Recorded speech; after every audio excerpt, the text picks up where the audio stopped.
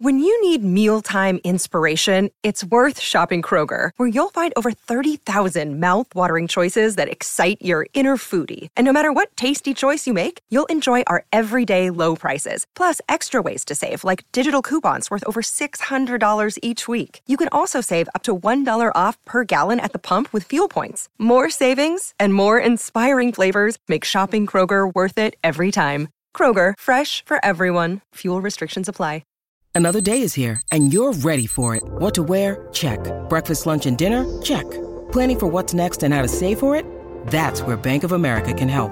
For your financial to-dos, Bank of America has experts ready to help get you closer to your goals. Get started at one of our local financial centers or 24/7 in our mobile banking app. Find a location near you at bankofamerica.com/talktous.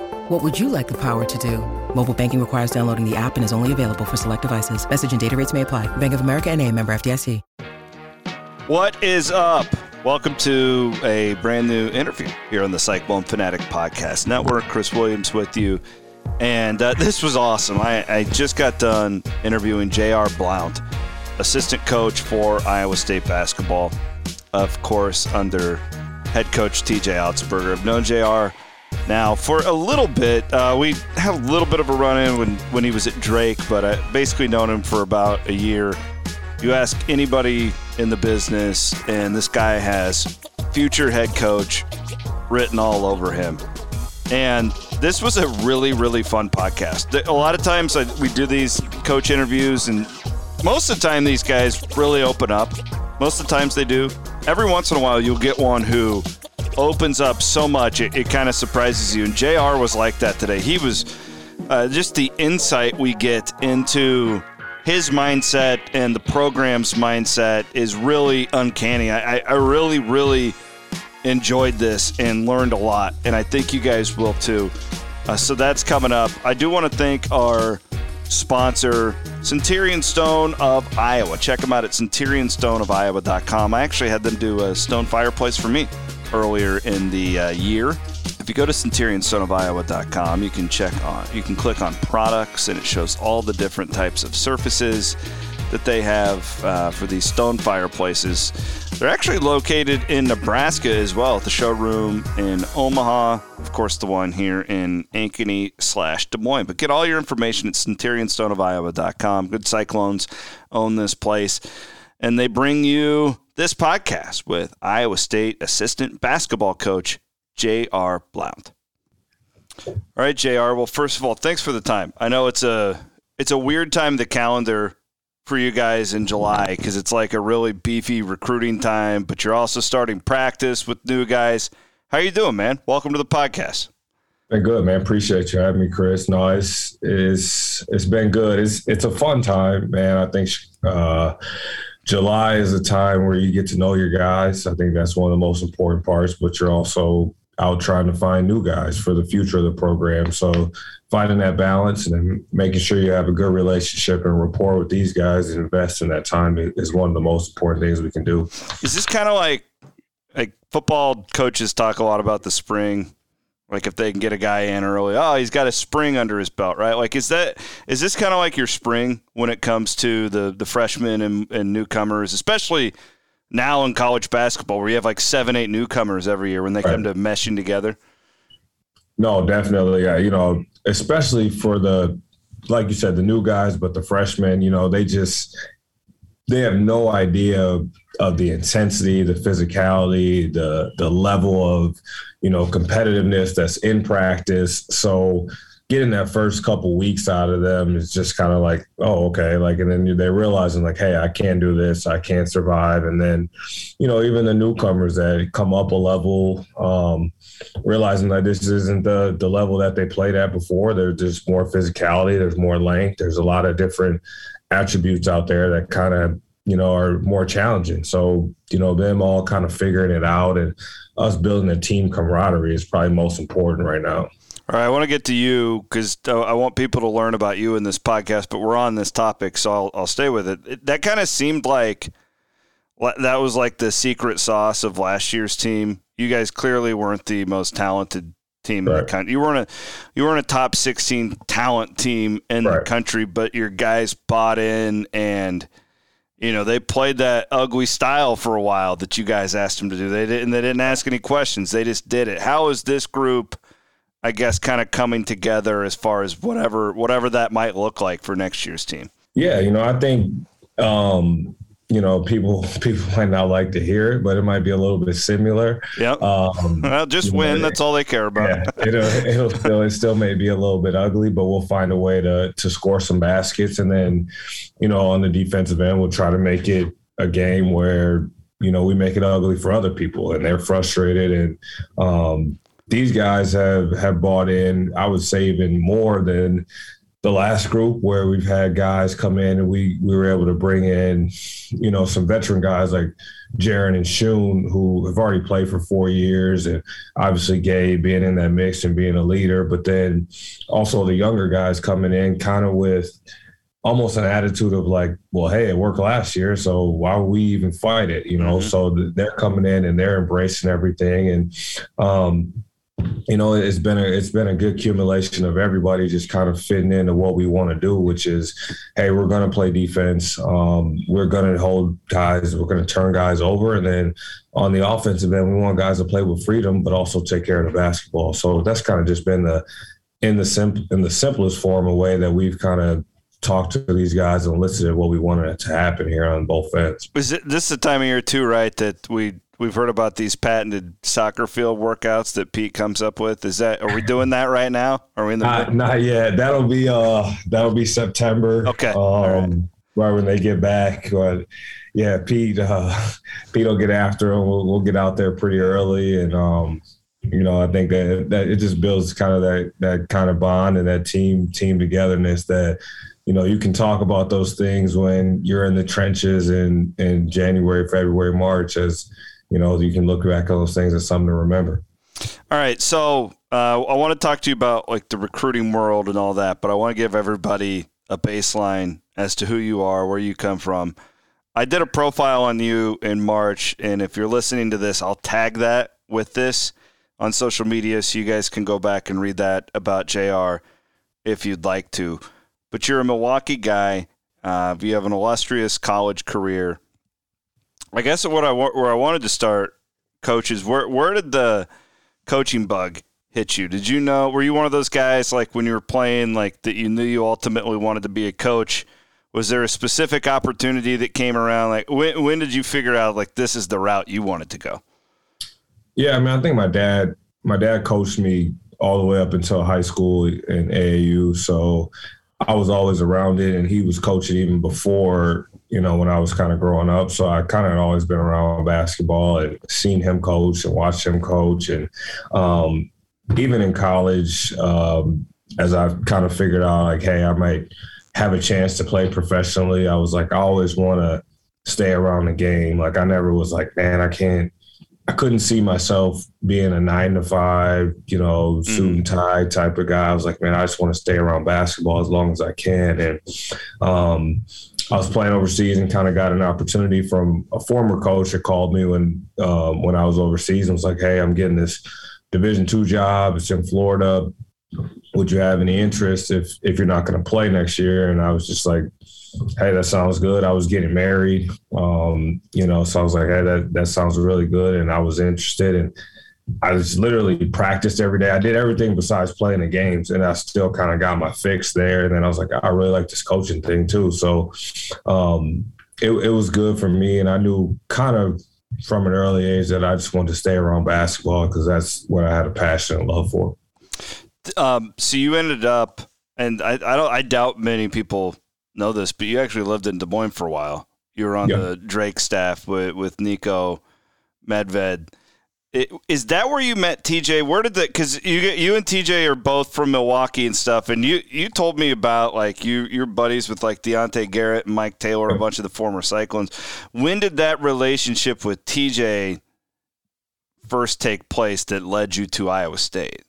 Yeah, so TJ recruited one of my best friends out of high school when TJ was at Chipola. So TJ would call my home a lot because my dad was basically running this kid's recruitment. My dad was like this kid's second dad.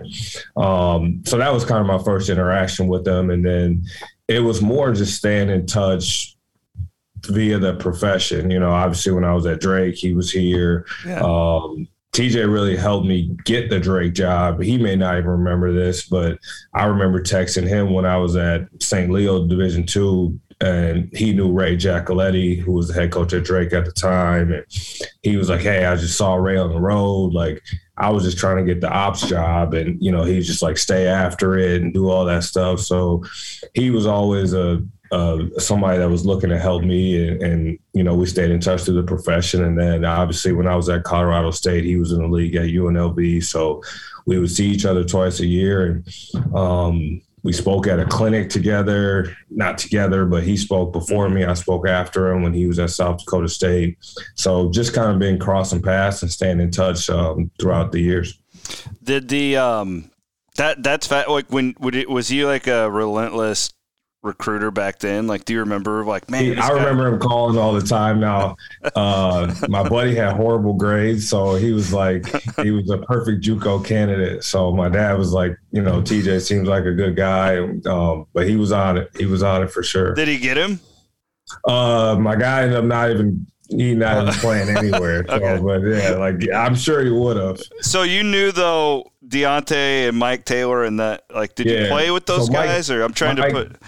Yeah, Mike T's a year older than me. Like, Mike T's from right up the street from me. Like, it's still amazing because I tell people all the time, like, Mike T was not, like, he was good until his senior year of high school. Then he, like, blew up. Like, he was having, like, 40, 50-point games. And he went to Marshall, and we were on the same bus.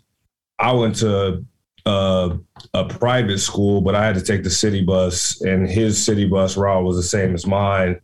And then I had to get on another one, but we would always see each other. And, you know, we played AAU together against each other. And then DG's a little bit younger than me, but just remember him. And he's a good player, great player. You know, so I've interacted with those guys and known those guys for years. Mike T was one of the few, maybe the only guys I've covered where you could sit there. Is he going to score more points or commit more turnovers? Yeah. Mike T's wild, man. He's still hooping too. Where is he at now? I didn't know he's still playing. He's doing the big three deal. Oh wow! I didn't know that. That's cool. He's actually pretty. I don't know. I've only seen his highlights, but looks like he's still scoring efficiently. He always. You just never knew. It's like, oh, Kansas is in town. Taylor just scored 37. Yeah. 11 turnovers, but it was a hell of a 37. He was worth the price of admission when he was. No doubt about that. All right, so I wanted to talk to you just about recruiting in general because it just seems like, I can just imagine, and you haven't been coaching for that long, a little over a decade you've been in the business, right? How different is it now compared to even like 5 years ago? Or is it still just about relationships? You just have this other stuff to navigate. How would you answer that? Yeah, you know, I still think the center of it is about building relationships. And, you know, you got to build intimate relationships with not only the recruit. I would say that's probably the biggest difference is, you know, everyone has a circle now. And it's usually not just mom and dad. It's usually trainer, high school coach, you know, brothers, trainer, whatever it may be. Like it's that seems to be, you know, finding the right people to build a relationship with is most important. You know, and I think this other stuff is always in play. You know, you're talking NIL and all that stuff, and it's definitely a factor. And you know, we're lucky enough to be at a level where we can, you know, actually be able to attribute and contribute in those ways. And I think at the mid-major level and low major, whatever you want to call it, like that's where it's going to become difficult as these kids begin to seek and search out that stuff. Like, it's like, oh man, well, I'm looking for this or I'm looking for that, as opposed to guys, you know, 10 years ago, it was just like, man, I want to get the right fit, you know, or I want to play at this level or that level. Like now there's so many other factors involved, but the relationship piece of what you're doing as a coach is trying to build that and make sure you establish those relationships so that stuff becomes almost in the back burner of like, yeah, I want to come to Iowa State, but here's what I may need or here's what I may look for. That's less of an issue than hey, I'm looking for this, and okay, yeah, your school's secondary. Like, you want it to be the other way around. So that's more of the battle you're kind of fighting. It's just like, hey, making sure you establish those relationships, get the kids that want to be at Iowa State, and then see if there's some supplemental things that they may ask for. Well, it's just really this is the most fascinating time, I think, that I've been here almost 20 years that I've seen, because it's like 3-4 months ago, if you would have asked like the normal fan, like it would have been like, we're all screwed because there's all this stuff going on and we fear the unknown and we're not a very big place, right?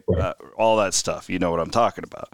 Yeah. But it's really interesting to me that at this point, and there's time to go, but at this point, both football and men's basketball have the highest rated recruiting classes that I've ever seen in my career here. And what it tells me is that, like, it's not going to happen every year, but it's not like impossible what you guys are trying to do. And I think it's coming at a good time, for the fans to see, like, okay, world's not coming to an end. Yeah, everything's still fine.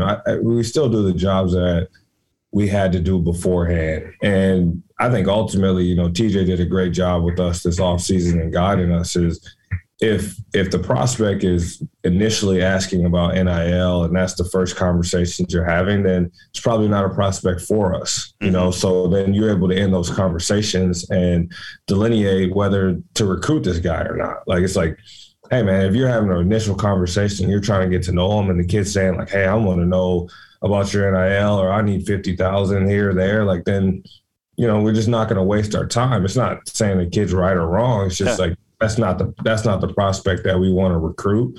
We're more interested in investing in the guys that genuinely want to be here, want to get better, develop their game. And then if they say, hey, like at the end of the deal, it's like, what do you guys have? What can you guys offer me? And then we can have a conversation.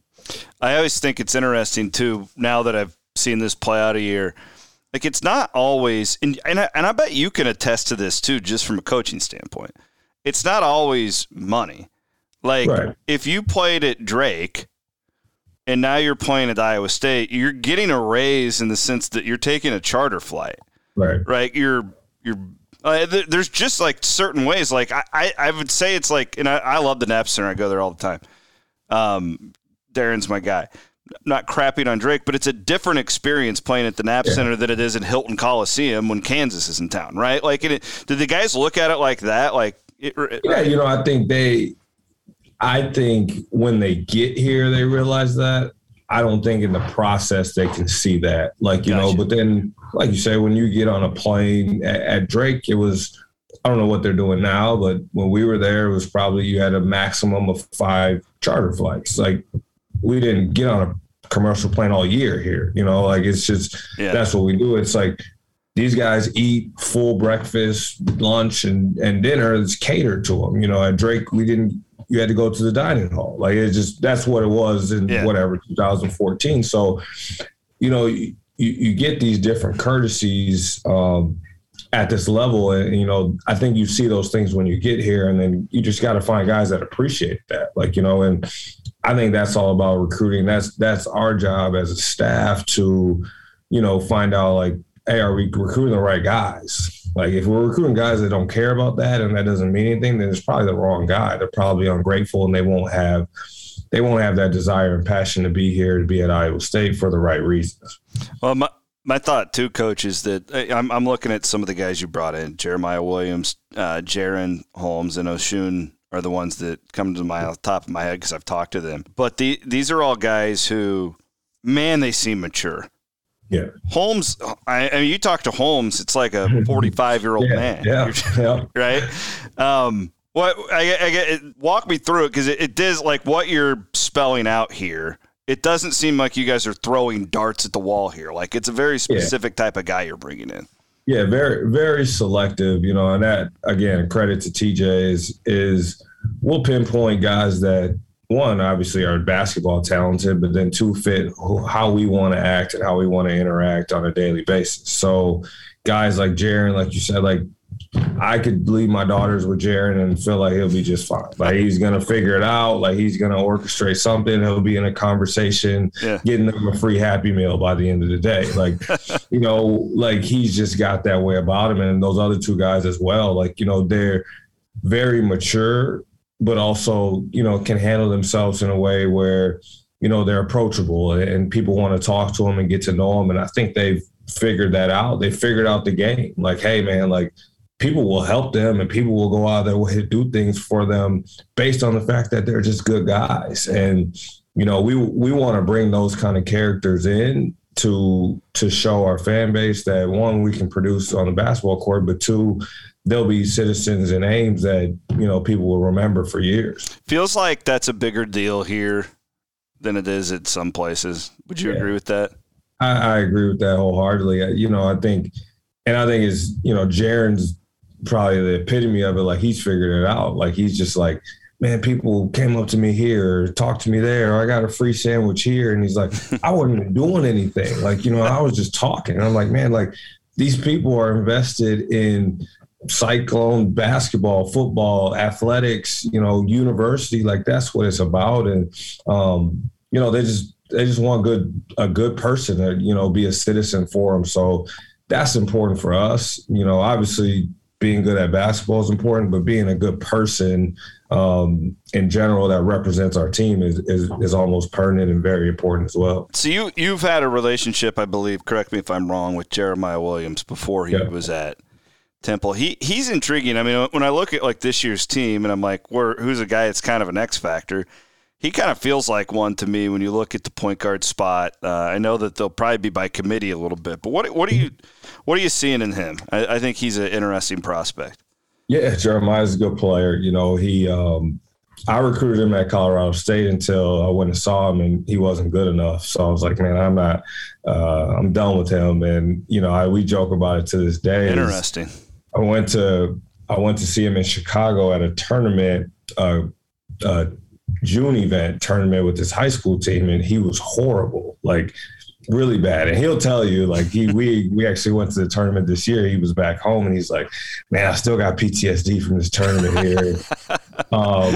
So we actually ended up taking one of his teammates, his AAU teammates, at Colorado State. But I just followed his career because I was very intrigued by him and his ability to not only rebound but pass and score. Like he just did a lot of different things, and he was still a little raw coming out of high school. But followed him at Temple, especially his freshman year, which was a Kobe year, and they played him all the way at the point every year. And I was like, okay, like, and he did that a little bit in high school, but didn't do that in AAU. He kind of played a wing, and this past year again followed him, and just had some people that were around him saying like, hey, he may be leaving. So we kind of had an eye on him and things like that. And I knew he was a good kid just from being able to recruit him before. So then when he hit the portal, we established a relationship, and TJ had already kind of watched a lot of film on him. And Coach Green also had recruited him at UNI. So we had that there. And, it was a collaborative effort. We flew out to Philly one time and met with them. And, he just kind of was like, yeah, this is an opportunity that he felt like he couldn't pass up. And, it was good. And then, he's also friends with Talen Horton-Tucker. So that helped us as well. So I felt like we had a lot of ends in there that were able to kind of get it done. And he's a player that I think can really facilitate offense. Obviously his length and size at 6'4.5" is something that, we didn't have in the past. So I think he'll be somebody that can be able to not only orchestrate offense, but lead the break and then, be able to score a little bit as well. Is he a guy who, like looking back now, hindsight, did he have a bad day when you saw him, or like, man, he's come a really long way, or is it somewhere in between? Yeah, I think I caught him on a bad weekend now, because that, we were the only school there, he had a bunch of mid-major offers. So, I think we definitely caught him on a bad weekend, because I do remember watching him at Peace Jam and thinking like, man, this kid's pretty good. But we were kind of far down the line with his teammate at the time. But he'll tell you that he just missed a couple shots, and really go back and look at stats. Like the dude was like 1 for 10 from the field. So, and they were losing, and then he ended up transferring to Simeon. So I was like, So it all ended up working out. But so Simeon, that's where THT went, right? Yeah. So okay. Jeremiah transferred there for his senior year. Did they play together? No, they're a year after each other. Okay. So but they're boys, and he claims Simeon now, even though he only went there for 1 year. Okay, all right. They won the city championship and all that stuff. I was gonna say I was disappointed in myself if I had missed that tidbit that they. Yeah, no, he was just 1 year. They didn't play together though. All right. So, voice of the fan here. I'm looking at all these guys we brought in. They look like a bunch of really strong defenders who are nasty defenders who will beat you up if they have to. Not a lot of shooting in the past with these guys. How do you coach that? I'm really fascinated by this. Like, can a guy who's a junior in college, like all of a sudden up his 3-point percentage by 9-10%? Or do you even try that, or is it like, this is what we got, we're going to play to our team strengths? How do you mold the team at this point? Yeah, I mean, I think it'd be hard to go to the 9-10%. I think you can get a guy, 4 to 5%, but you got to get him taking the right shots. So the one thing we've done is, even when we recruit these guys and we do Zooms or when they come on their visits, we'll sit down and watch film with them of, hey, like, these are the shots you took, like, and we'll show them good examples of, like, hey, this is a great shot. This is probably why you made it. And this one's not a great shot. That's probably why you missed it. And, you can talk about percentages and stuff there. And then the other thing with shooting, all these guys, now these guys are coming in, even the freshmen, they've been shooting one way for 18 years at least. And then you talk about Jaren for 24 years. So you're not going to change his shot. Like, you're not going to go in there and change his shot in 8 months and all of a sudden he's a 50% 3-point shooter. But the confidence that you instill, and TJ is a master at this. Like, if you look at Isaiah Brockington, is the prime example of, like, nope, you'll make that. Nope, shoot it again. Like, you'll make it. Nope, we need you to shoot that shot. You can do it. Like, you're the guy. Like, I mean, he's instilling the utmost confidence in all these guys in specific areas of what they do well and what we want them to do well. So if that's score the ball with Jaren Holmes and Gabe Kelcher this year, like, it's going to be like, hey, man, go do it. Like, yeah, okay, cool, you missed one. Like, that's all it is. Is Gabe, the Wisconsin game comes to mind, like, I remember saying to my dad, I was talking to him after the game. We talk after every game, and we overanalyze everything. We're those guys. But I'm like, man, if they could just get Gabe to take those shots all the time, he could score 20 a game. Yeah. Like, I mean, is that like a good example of, like, man, like, because he was he wasn't settling for those threes. He was putting it on the ground in the mid-range game. Gabe's got a unique game where, he's had facets of his game be good at different times. So, we're just trying to fight it up. For Gabe, him and I talk daily about the mentality that he needs to have, where it's, not a surrender mentality, but more like, hey, I'm going to go in, I'm going to be a killer. We know what he's going to give us on the defensive end, which I think is at an elite level for a guard player in college basketball. And, it's just about him, again, the right shots, and the confidence to make those shots and not taking shots that you don't think you're going to make, So like you said in the Wisconsin game, he may start with a 3, then it's a mid-range, then it's all the way to the rim, then it's get to the free throw line. And, now he's mixing it up and you feel confidence. You have an aura about you of, hey, like, this guy can't guard me. And, Gabe's in that space right now in the summer where he's leading us in 3-point percentage and scoring. And it's just about maintaining that and having that consistency there again. I found it fascinating to watch last year because I kind of grew up in this business with McDermott and then Hoiberg. Yeah. And those are, like, really analytical guys, like all analytics and stuff. And then I'm watching you guys a lot last year and talking with TJ, and, like, I'm kind of like, well, if we're not going to make the shot, like, just dribble in and just take the 2. Even if it's, like, analytically a bad shot, like, our guys are probably going to make that or they're not going to hit the 3. Where do you stand on the, like, analytics thing? Like, because it feels to me, because it was a really trendy thing for a long time. Right. Corner threes, layups. Yeah.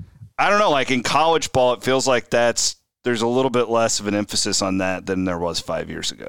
Yeah, I'm more, I guess you could say, old school, or I'm like, if I have Isaiah Brockington on my team for 5 years, like I'm going to let him shoot as many mid-range jumpers as he can because I see it every day. I'm sitting there, I'm working with him. That's what he works on. He's making 200 of them every day before practice. So I'm not gonna say, hey man, you have to shoot threes because it's 2 feet better and we get one more point when I know you can shoot this at 20% higher clip.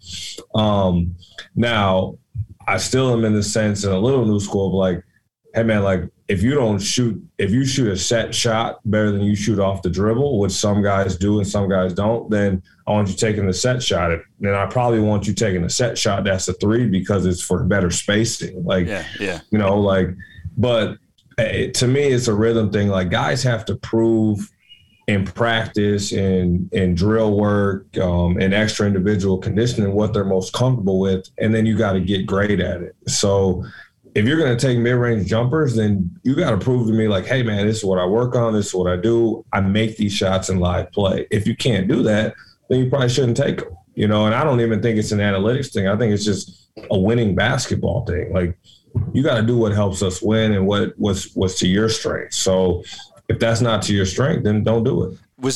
Did Gabe in that Wisconsin game, did we stumble upon that last year? Or is that like a deal where like, hey, we're going to do more of that? He definitely has that. I think with Gabe, I think it's all just about his overall confidence. You know, I think if he does that, he's a very good shooter. You know, I think it's just the inconsistencies that we've seen, you know, over last year and even over the course of his career, it's just, it becomes a mental thing. And, you know, like with him, it's just all about instilling it, having him be immensely tough so that he can make whatever shot that he feels like he takes. And, you know, I think we'll continue to build him up and make sure he's that guy and has that mentality when he steps on the floor in November. So basketball wise, you said dad was your coach. I'm sure he's one of your answers here. Like TJ, you've got Tony Bennett. I could name off like 4 for him. Who would you say are like your biggest influences in the sport? Yeah, dad for sure. Jim Weitzel is my college coach. He's the head coach at Buffalo University now. Did he get the job after Oates left? Yep. He got it after Oates left. Okay. Yeah. Lance Randall, who's the head coach of St. Leo University, was basically my first job. He also was assistant coach at Loyola when I was there. He's probably my biggest mentor within the profession, guy that I go to, you know, and I actually really appreciate that because most guys have a Division I coach that everyone knows about. And I could say Lance Randall, and nobody besides people in Wisconsin will know who he is. Yeah. And he's just somebody that I can go to. I feel like a great basketball mind, but even better, just like he's just a friend, like family friend, and kind of taught me how to be a dad. And he had young kids when I was working for him, and he would have them around all the time and taught me how to be a husband when I was just getting into being married. So just a lot more life lessons on top of basketball lessons, but just somebody that I know 100% I can call on for any basketball thing, offense, defense, but then also like, hey, I need relationship advice, or I need to know how to cook this thing, or how do I fix this thing? Like he can give me whatever I need. So that's somebody that I definitely look up to. Who's your guy growing up? Who's your favorite player? Emulate your game.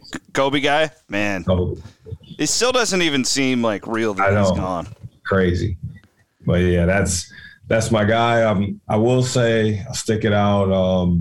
I'm a Russell Westbrook fan, so that's fair. He had a bad year, and I got to stay loyal to my man. Like everybody gives me all kind of stuff every morning because we got ESPN on, and all they do is show him missing shots. And hey, man, I feel like Russ is prime for a good year right now. Man, I actually bought. I was just a sports fan of me. I was just so disgusted when KD went to the Warriors back in the day. I bought a Russ T-shirt. It's like a cartoon character of Russ. Yeah. And his OKC stuff, and I still will wear that. Well, I'll pull out the old school everyone. I like Russ. Yeah, I don't mind Russ. There's a lot of people that hate him, so I'm like, hey, like I got to stay true. Like he's he's got to sharpen up his game too. I could see though as a coach why you would love that guy because he's relentless. No, yeah, he's giving it 100. I just feel like he's gonna play on both ends. He's gonna shoot an air ball. Like he's gonna do that, and you got to know what you're getting into. But I feel like he's gonna give you all he has. Were you a Bucks fan or? I am. Okay, I assumed that was the case. So that was pretty cool. You get to see them win a title. Yeah, that was awesome. My wife didn't let me go to the parade, so we still have arguments about that. That was like right when we got here, and she was just moving here. Like said, just got here, and I was like, "But there's a parade," and like all my friends were there, and I was like, and she's like, "Yeah, that's not happening." See, I didn't pick up on all that either. Like it was so crazy at the NCAA tournament this year. But and again, I did that piece on you about like the homecoming. Yeah. But like if you're a big Bucks fan, like just being in that arena. That's cool. That had to be like a totally different layer to that. I mean, you think about that with you and Tyrese and TJ, like, and then beating Wisconsin like that is really kind of surreal how it all played out. It is. It's crazy because every now and then I'll think about it and, just how it all played out even from Selection Sunday. And you try not to think too far ahead, but you're like, all right, like, yeah, LSU, no coach, like, you probably could get that one. And, our guys were so amped up to play somebody outside of the Big 12. It's like, man, like just get us anybody else. Like, who cares? And then you're like, man, of all the seeds, of top seeds, you're like, Wisconsin's not a horrible matchup. You feel like, and I grew up Badger fan, loved them, love how they play, even though people are so cynical of it. And, I know all those guys, know all the guys on staff, but I was like, man, like we could just get them. And I felt very confident playing any team on a one-day prep just by how we defend. I'm like, man, you can't simulate it in a walkthrough. Yeah. We're going to trap and do all that stuff and create turnovers. And at halftime, I'm like, man, we're going to win this game. Like we're going to win. Like this is going to be crazy. And, and I all year felt like our guys played better and tougher, road scenarios. So I was like, man, we got it going right now. And, obviously Gabe had it rolling. So that helped us out. And it was a great feeling. All the tournaments that I've covered, not including the Big 12 tournament, because that's like a different monster because people are just drinking all day in the power line. Like, it's a whole different deal. Those Kansas-Iowa State games, Coach, I hope you get to experience one. Trying to get to that, yeah. At Sprint Center sometime, like they are – I mean, you can't comprehend the like crowd warfare within that. But it was – so you guys just beat LSU. I think I sat next to you in that game, actually. You were scouting – Wisconsin, and who do they play? Colgate? Colgate, yeah. Mm-hmm. That Wisconsin crowd, Friday night, it was like an 9 o'clock tip, and those Wisconsin fans have been drinking all day in that like area. I was even intimidated, and I didn't have to play because that was my whole thing. I thought y'all could beat Wisconsin. Like I watched a lot of Big Ten covering Iowa, and I'm like, Iowa State can beat this team.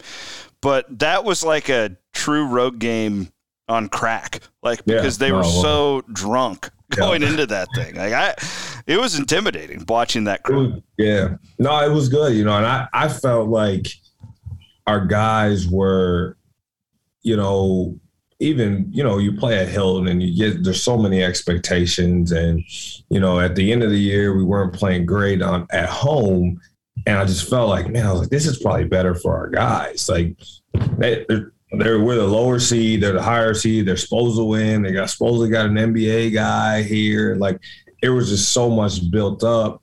And, Gabe and Isaiah had so much familiarity with Wisconsin. Like, so, they're kind of, I'm going over, hey, like, this is the personnel, this is what they do, blah, blah, blah. And they're kind of like chiming in like, hey, remember, like, he's going to spin, like, he's going to do this. Hey, like, when they throw it in here, don't fall for this. Like, they played against these guys for 3 straight years. So, we felt very confident. And when I walked out there, I was like, all right, this is like a road game. Like, I think we'll be good. Like, we started off, we made some shots and, we turned them over early and everyone kept talking about how, they don't turn it over, and our traps weren't going to work. And like, we were just filling our guys' heads up with that. Like, hey, they said you can't turn them over. Like, they said you guys can't do this, and, our guys have responded to that kind of treatment all year. So, we felt like we were kind of like, all right, let's do it. Let's do this. That sounds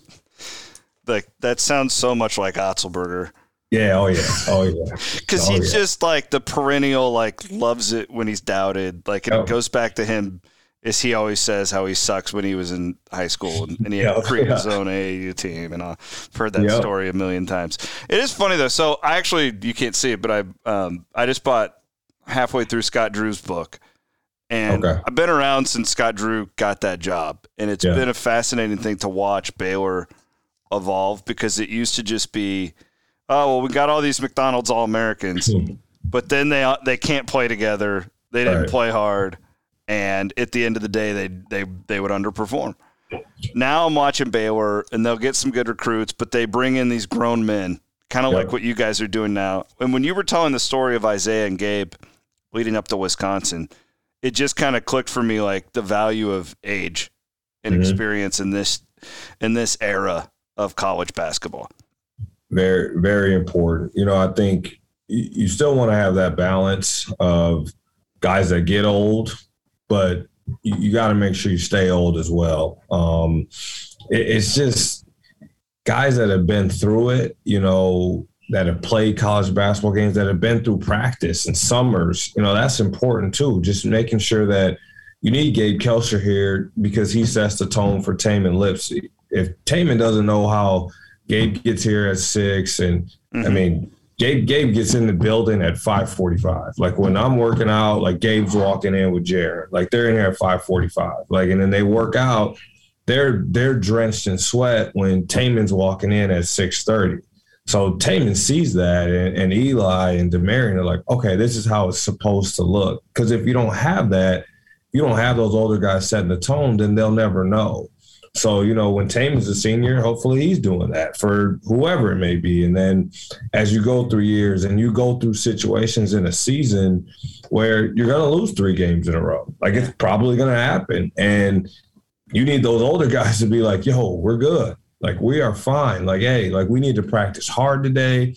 We need to get after it. We need to do this and that. And the freshmen are like, okay, well, like, if they say that's how we do it, that must be how it's done. And then you win 3 in a row. And, the freshmen start to see the results of that. So staying old and having that experience, not only on the game days, but throughout the whole process, I think is very important.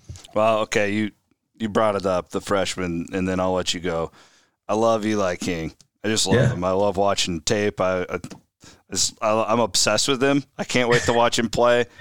A few guys have piqued my interest like him. He just looks like a badass. How's he looking? Give me an update. He's been great. No, he's been great, man. He actually was just in here watching film, and he's somebody that really wants to study the game. I think he's coming from a high school level of not playing against the guys he's playing against every day. So small level high school, small level. But obviously played AAU on the Adidas circuit. Yeah. Like, I mean, he's seen it and everything, but he's been good. Like, he wants to learn. He's very athletic, fast twitch guy. Somebody that's coming in, still getting confidence with his shot. Like, so he's a guy that we're like, shoot it. Like, you got to shoot it. Like, yeah, okay, you missed it. Great. Like, who cares? Like, so he's getting through that and, starting to make shots in live play. Last week led us in rebounding, so he can do a lot of different, he's a multifaceted guy with not necessarily a position, so to say. Like, it's like, hey man, you throw him out there, he can play the point. Hey, you throw him out there, he's on the wing, hopefully he gets strong enough. It's like, oh, cool, he can guard the 4. Like, Lipsey's the local kid. Yep. King, I think, was the highest rated. I'm not sure on that. Watson feels like he might be overlooked a little bit. Like he just feels like the guy in the class that everybody. He didn't have that great AAU year where there wasn't like a ton of hype around him. But I look at him and I'm like, I ain't seen him play, but he looks like an NBA guy. I'm just staring at a guy who looks like an NBA player. What's the skinny on him? He's been. I would say he's been one of the most surprising in a positive way. He is a different animal on defense, which I tell every freshman I recruit, like, that's how you get on the floor. Like, good luck coming in scoring 20 a game like you did in high school. It's probably not happening. But if you come in and you can guard, and he can really do that. Like, I mean, at a high level. And he keeps things simple, which is good for another freshman. Like, he doesn't turn the ball over. He makes open shots. He goes to the offensive glass hard. You know, I don't predict like that, but he's got the potential to play at the highest level just based on what he does, his attributes. He wants to learn the game. Like, he's got the highest ceiling probably of anybody on our team. So now we got everybody fired up. We'll see you in the Sweet 16 again. Yeah, there you go. No pressure. No pressure. Guaranteed, right? I told my wife. My wife's like, well, you said you like the team. You said you like them better than last year, so you're going to the Elite Eight? Like, yeah, sure. Sign us up. This is a very real thing. I said this on my radio show and podcast a couple times. It's a blessing and a curse for you guys to go from 2-22 to the Sweet 16, because it's like the greatest turnaround in history. And then but the problem is, it's like, you know, that's really hard to do. Like, I've covered some amazingly talented, like, Iowa State teams with like 6 pros on them, right, that lost in the first round. Like, it really is a crapshoot. Good luck. Good luck replicating that, Coach. People I've heard it already this summer. Like, you guys will be good. At least Elite Eight. It's like, wow. I don't even know how to respond to that a lot of times. Just like, we're just going to keep trying and digging in day by day. It's what we love and hate about the NCAA tournament, though, because anything can happen, but it's also like, it really is a terrible, be one NBA guy to another. It really is a terrible way to find the best team. Oh, right. But it's super exciting. It's exciting, but it's not ideal. Not ideal. Coach, this was awesome. I hope you had as much fun as I did. We'll do I appreciate it. We should do it again great. Before the season, maybe. Check on Let's him. do it. All right, brother. Thank you so much for your time. Thanks, Chris.